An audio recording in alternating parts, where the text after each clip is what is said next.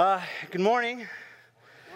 My name is Doug Baker. I am one of the pastors here at Community Reformed Church. I am the pastor of advancement, which means you don't see me around here very much.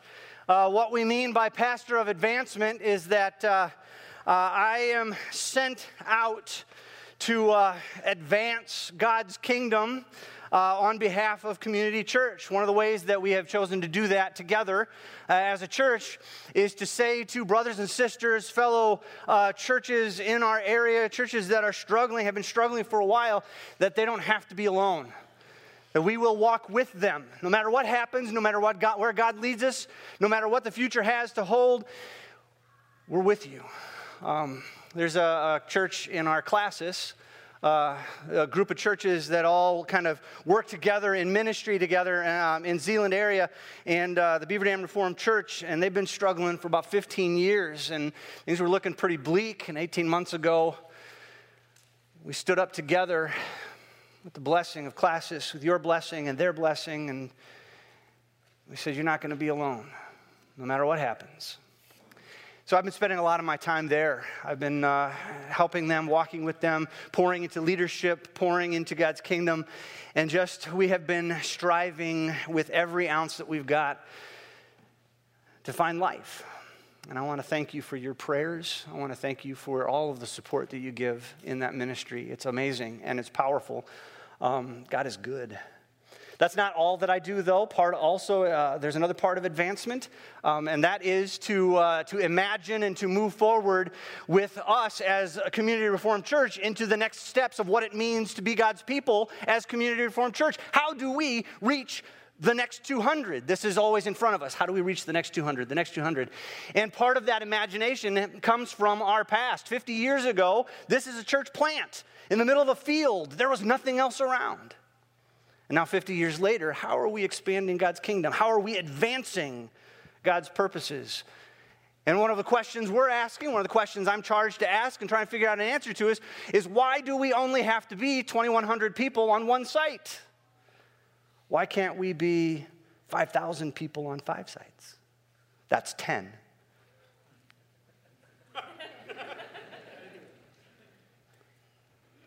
Pray for us as we seek that. Pray for us as we are pursuing that. Pray for us as we are digging into what that means and how to advance God's kingdom together. So that's who I am. That's what we do. And now we get to dig into God's word. I was charged for today to share from God's word and truth out of the chapter of Mark 10. Now, quite often, I don't know if you know this, but quite often, if you're a preacher and you're asked to share out of a chapter of God's word, what you typically do is you're like, wow, this is a whole chapter. What am I going to preach on? And what we usually do is we're like, okay, we pray, and we read through it, and we pray, and we read through it, and we read through it, and we read and pray, and we read. It's all happening at the same time. And we're waiting for this inspiration from the Spirit. Where's the moment? Where's the thing? Where's the explosion time? Because you can't do the whole thing. Like, it's hard to do the whole thing because the Word of God is such this deep well. I mean, every verse contains so much. We could be here for a few hours. I know you could handle that. That's a big ask. I'm not going to ask that of you. So what do we dig into? What are we going to pursue today? Which of these passages from Mark 10 is the best? There are several mini moments. It begins with a conversation about divorce. It moves into, let the little children come to me. There's a rich young guy who walks in, and there's something about camels and needles. James and John, disciples of Jesus, say, hey, we want places of glory, and then a blind man receives his sight. There's a lot of cool stuff. Which one do we dig into? Everybody's got their favorites. Everybody has one they love. Maybe you really like how Jesus said that if you want into the kingdom of God, you got to be like a little child. Why is that cool? Because we get to be kids for the rest of eternity. I like that. Sorry, I put back on my decorum.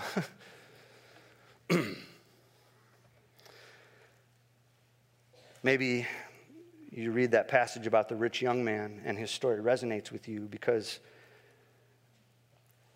how many of us here haven't had that moment when God asks us to do something and we put up our hands and we say, you know, this time, God, you're just asking too much. We all have our favorites. We all have things in God's word that strike us and we want to hear it again.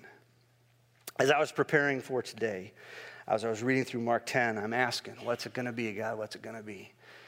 And he did something awesome for me, something I didn't expect. He said, preach for 4 hours.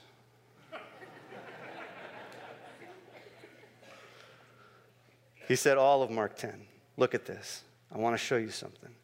You see all these little moments, these individual moments? They're not just individual moments. They're all tied together.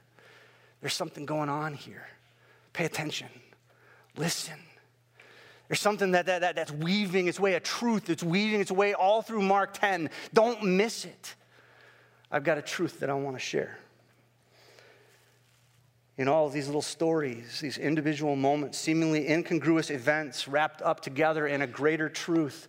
What doesn't seem to match at first glance actually tells one particular story. Dun, dun, dun, the plot thickens.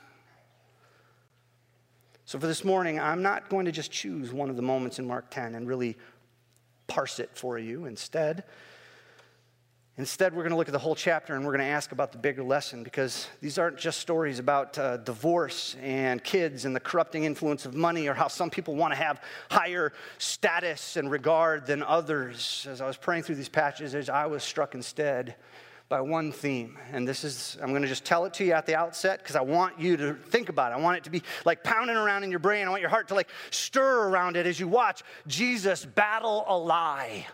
I want you to wrestle with it and look for, as we read God's word, this lie that's the same lie happening in every one of these passages. What is Jesus fighting against? I'm just going to tell it to you so you can watch for it. You ready? Here we go.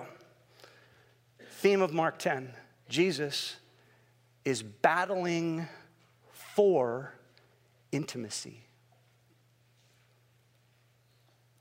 He's battling for connection.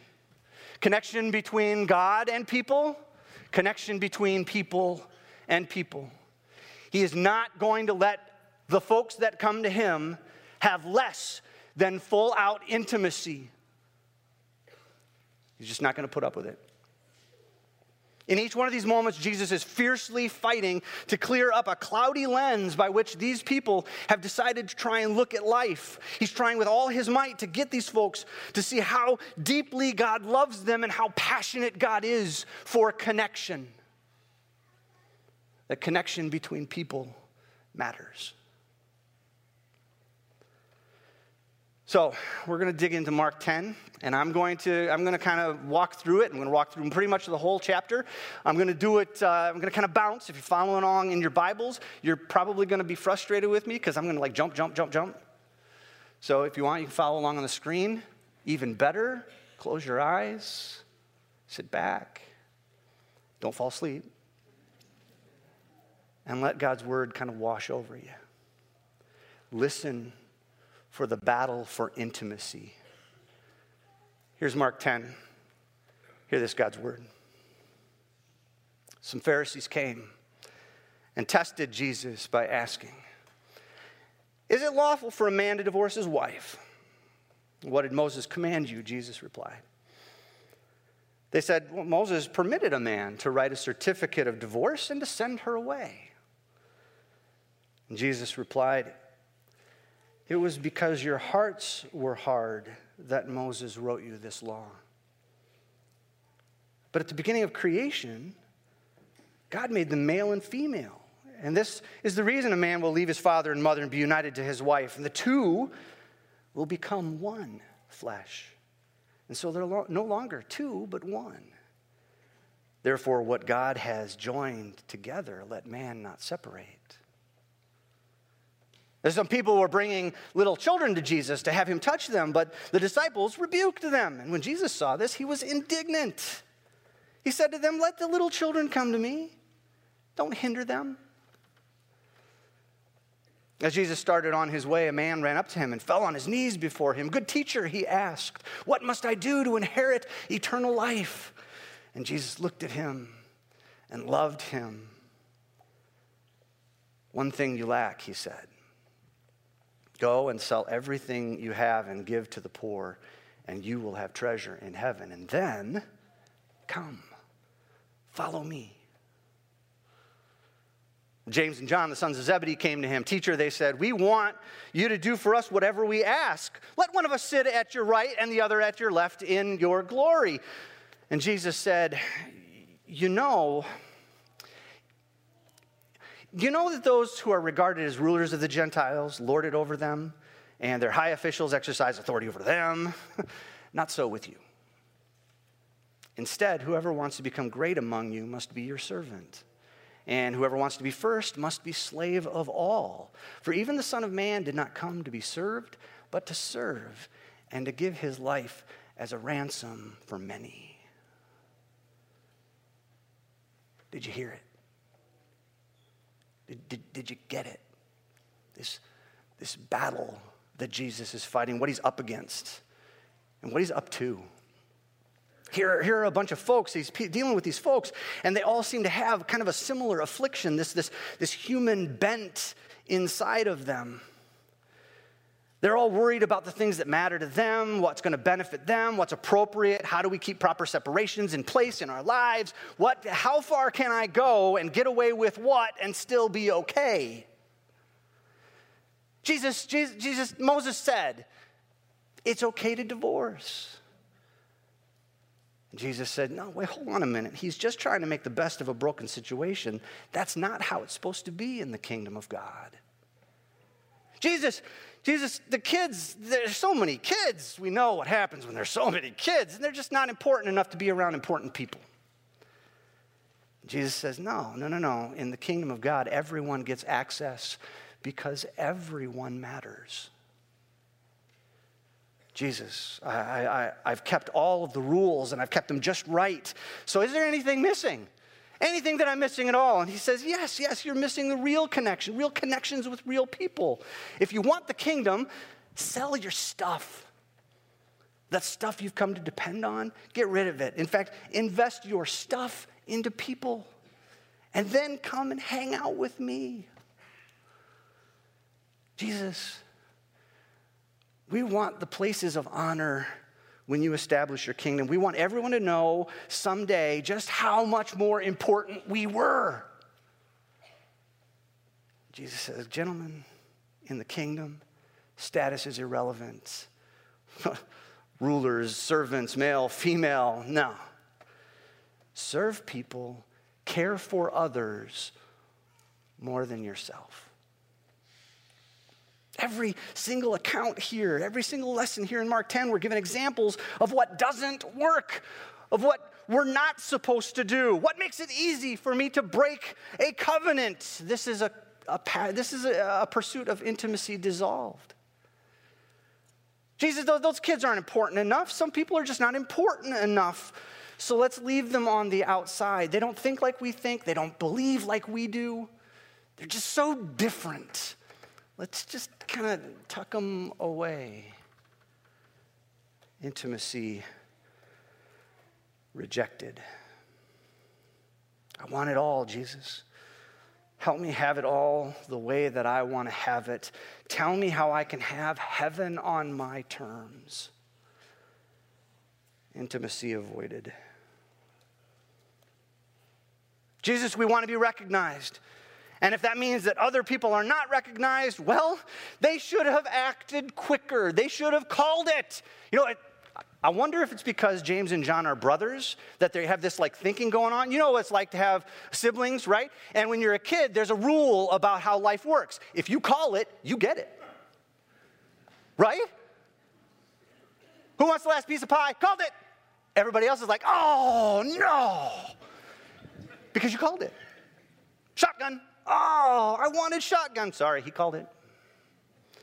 It's almost like they're acting like, hey, Jesus, if we call it, no one else can have it. Too late, so sorry.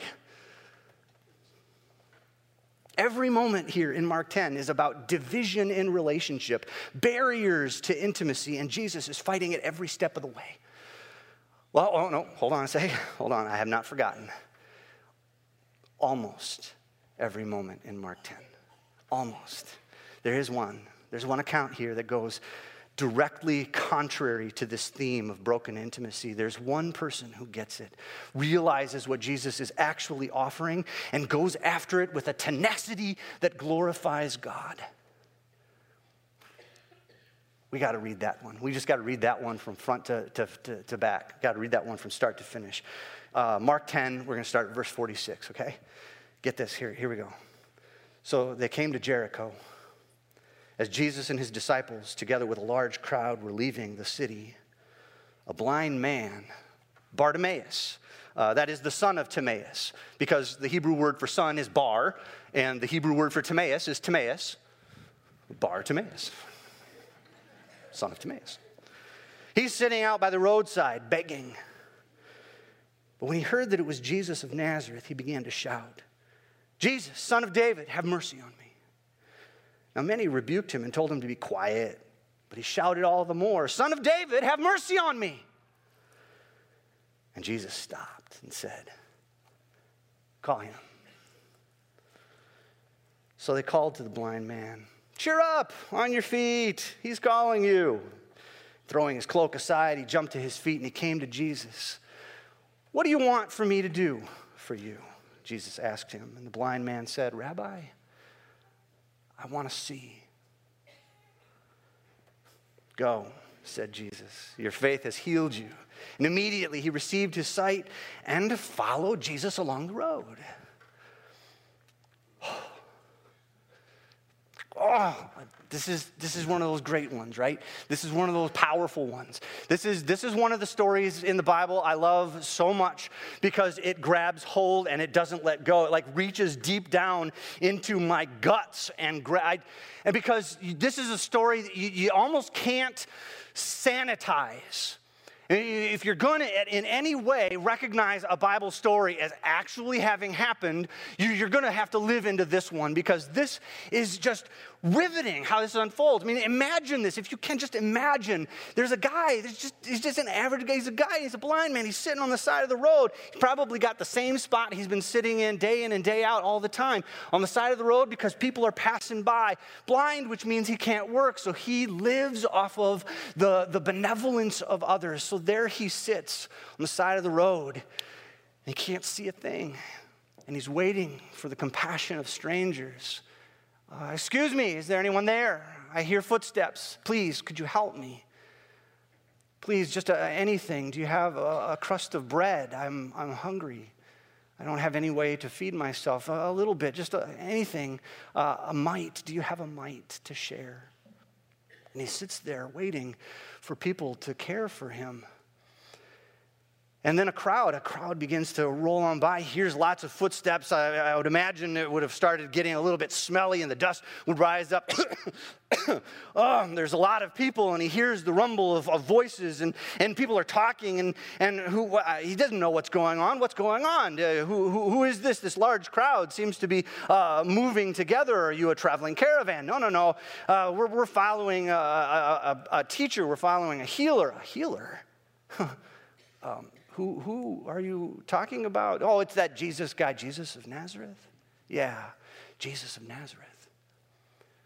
Now, healers are abounding in this time. I mean, it's a job just like any other. People are healers. The difference between Jesus and all the other healers is they charge.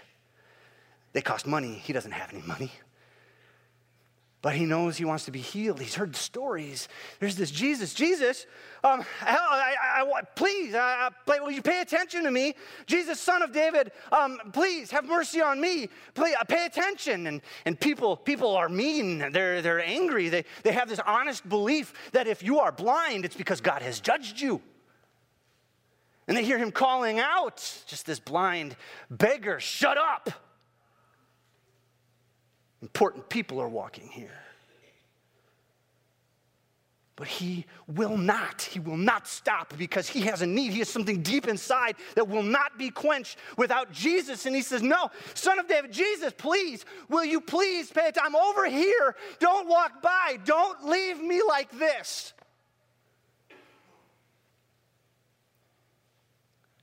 And the crowd stops because Jesus stops. He's heard him. That guy that's been yelling for me, call him over here. So the disciples, "All right, Jesus, you're so nice, Jesus. come on up. He wants to see you. And here's this blind guy, and he throws off his cloak, and Pastor Nate just mentioned it to me after the last service. I'd never even considered it. He said when he threw off his cloak, a lot of people say his cloak, probably the only thing he possessed, was probably in his lap so he could put the donations he was getting into it. All that he was receiving, all the blessings he was receiving from anybody and everybody all that day, he throws off his cloak. It means nothing because he's going to get to talk to Jesus. And he gets up. Now, it's not just, it's not simple stuff. He doesn't just walk up and go, yo, Jesus, all right, here I am. He's blind. There's a crowd. He's kind of moving through. He doesn't know where it is. Where's Jesus? He's stumbling through. He's bumping into this person. He's banging into this elbow and this shoulder, and somebody's pushing him over. You're going to talk to Jesus, but you're not going to get in my way. I want access to Jesus too. And he's reaching. He doesn't know. When is he going to find him? When is he going to be there? And then, boom, he finds, there it is. Is that his shoulder? Is this Jesus? This is Jesus. And you just can see him. In my mind's eye, I can just see him. He's reaching up and feels the side of Jesus' face. There's his ear. There's his beard. And I could just see him digging his fingers into Jesus' beard. He's got him. He's got him. He's finally got him. And he's just not going to let go. Because this is what he needs. And he's got him. And he's, are you here? Is it you? And there's Jesus' voice, right? So what do you want me to do for you? Rabbi, I want to see. I just want to see. Can I see?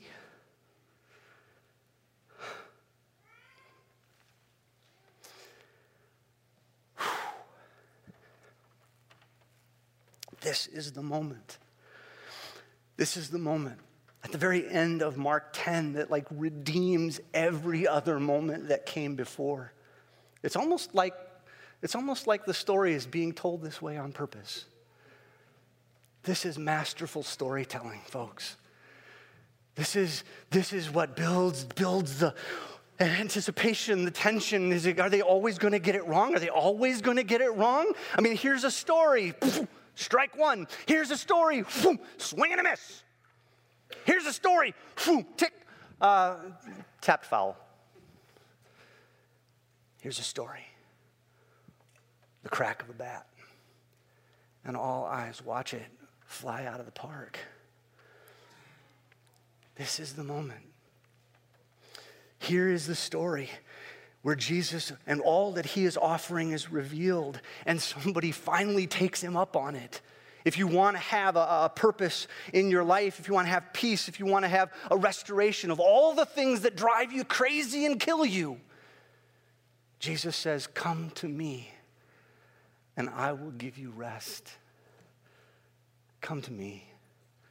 I am the way and the truth and the life. Come to me. Live with me. Trust in me. Spend your life with me and you will have the real version of what you've been seeking. The version that will actually give you all you've ever needed, because Jesus never gives us less than the full, real version of what we need. He never gives us the fake thing that we ask for, that we seek. He never gives us the half bit, even as the people were grabbing him and asking for halves and parts of glory, pursuing what they think makes sense. Jesus kept shifting their gaze and resetting their feet on the path that walks intimately with him, so they will receive what they need. Because guess what they need? Guess what they need? They just need him. Just him. Bartimaeus had that figured out. We need him. You know that, right? We need him.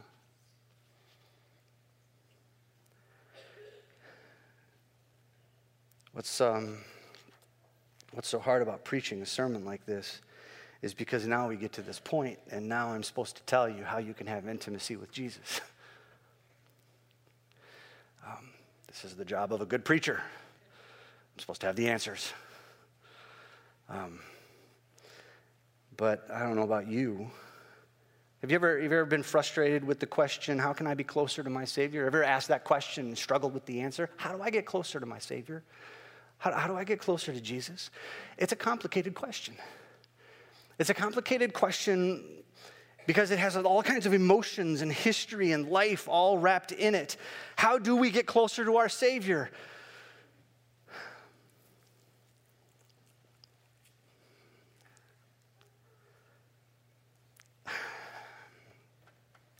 That's hard. It's hard because life happens, because we all have baggage. There are a lot of people in our culture, there are a lot of people in the world who don't know how to have intimacy, who struggle to understand what that means because of life.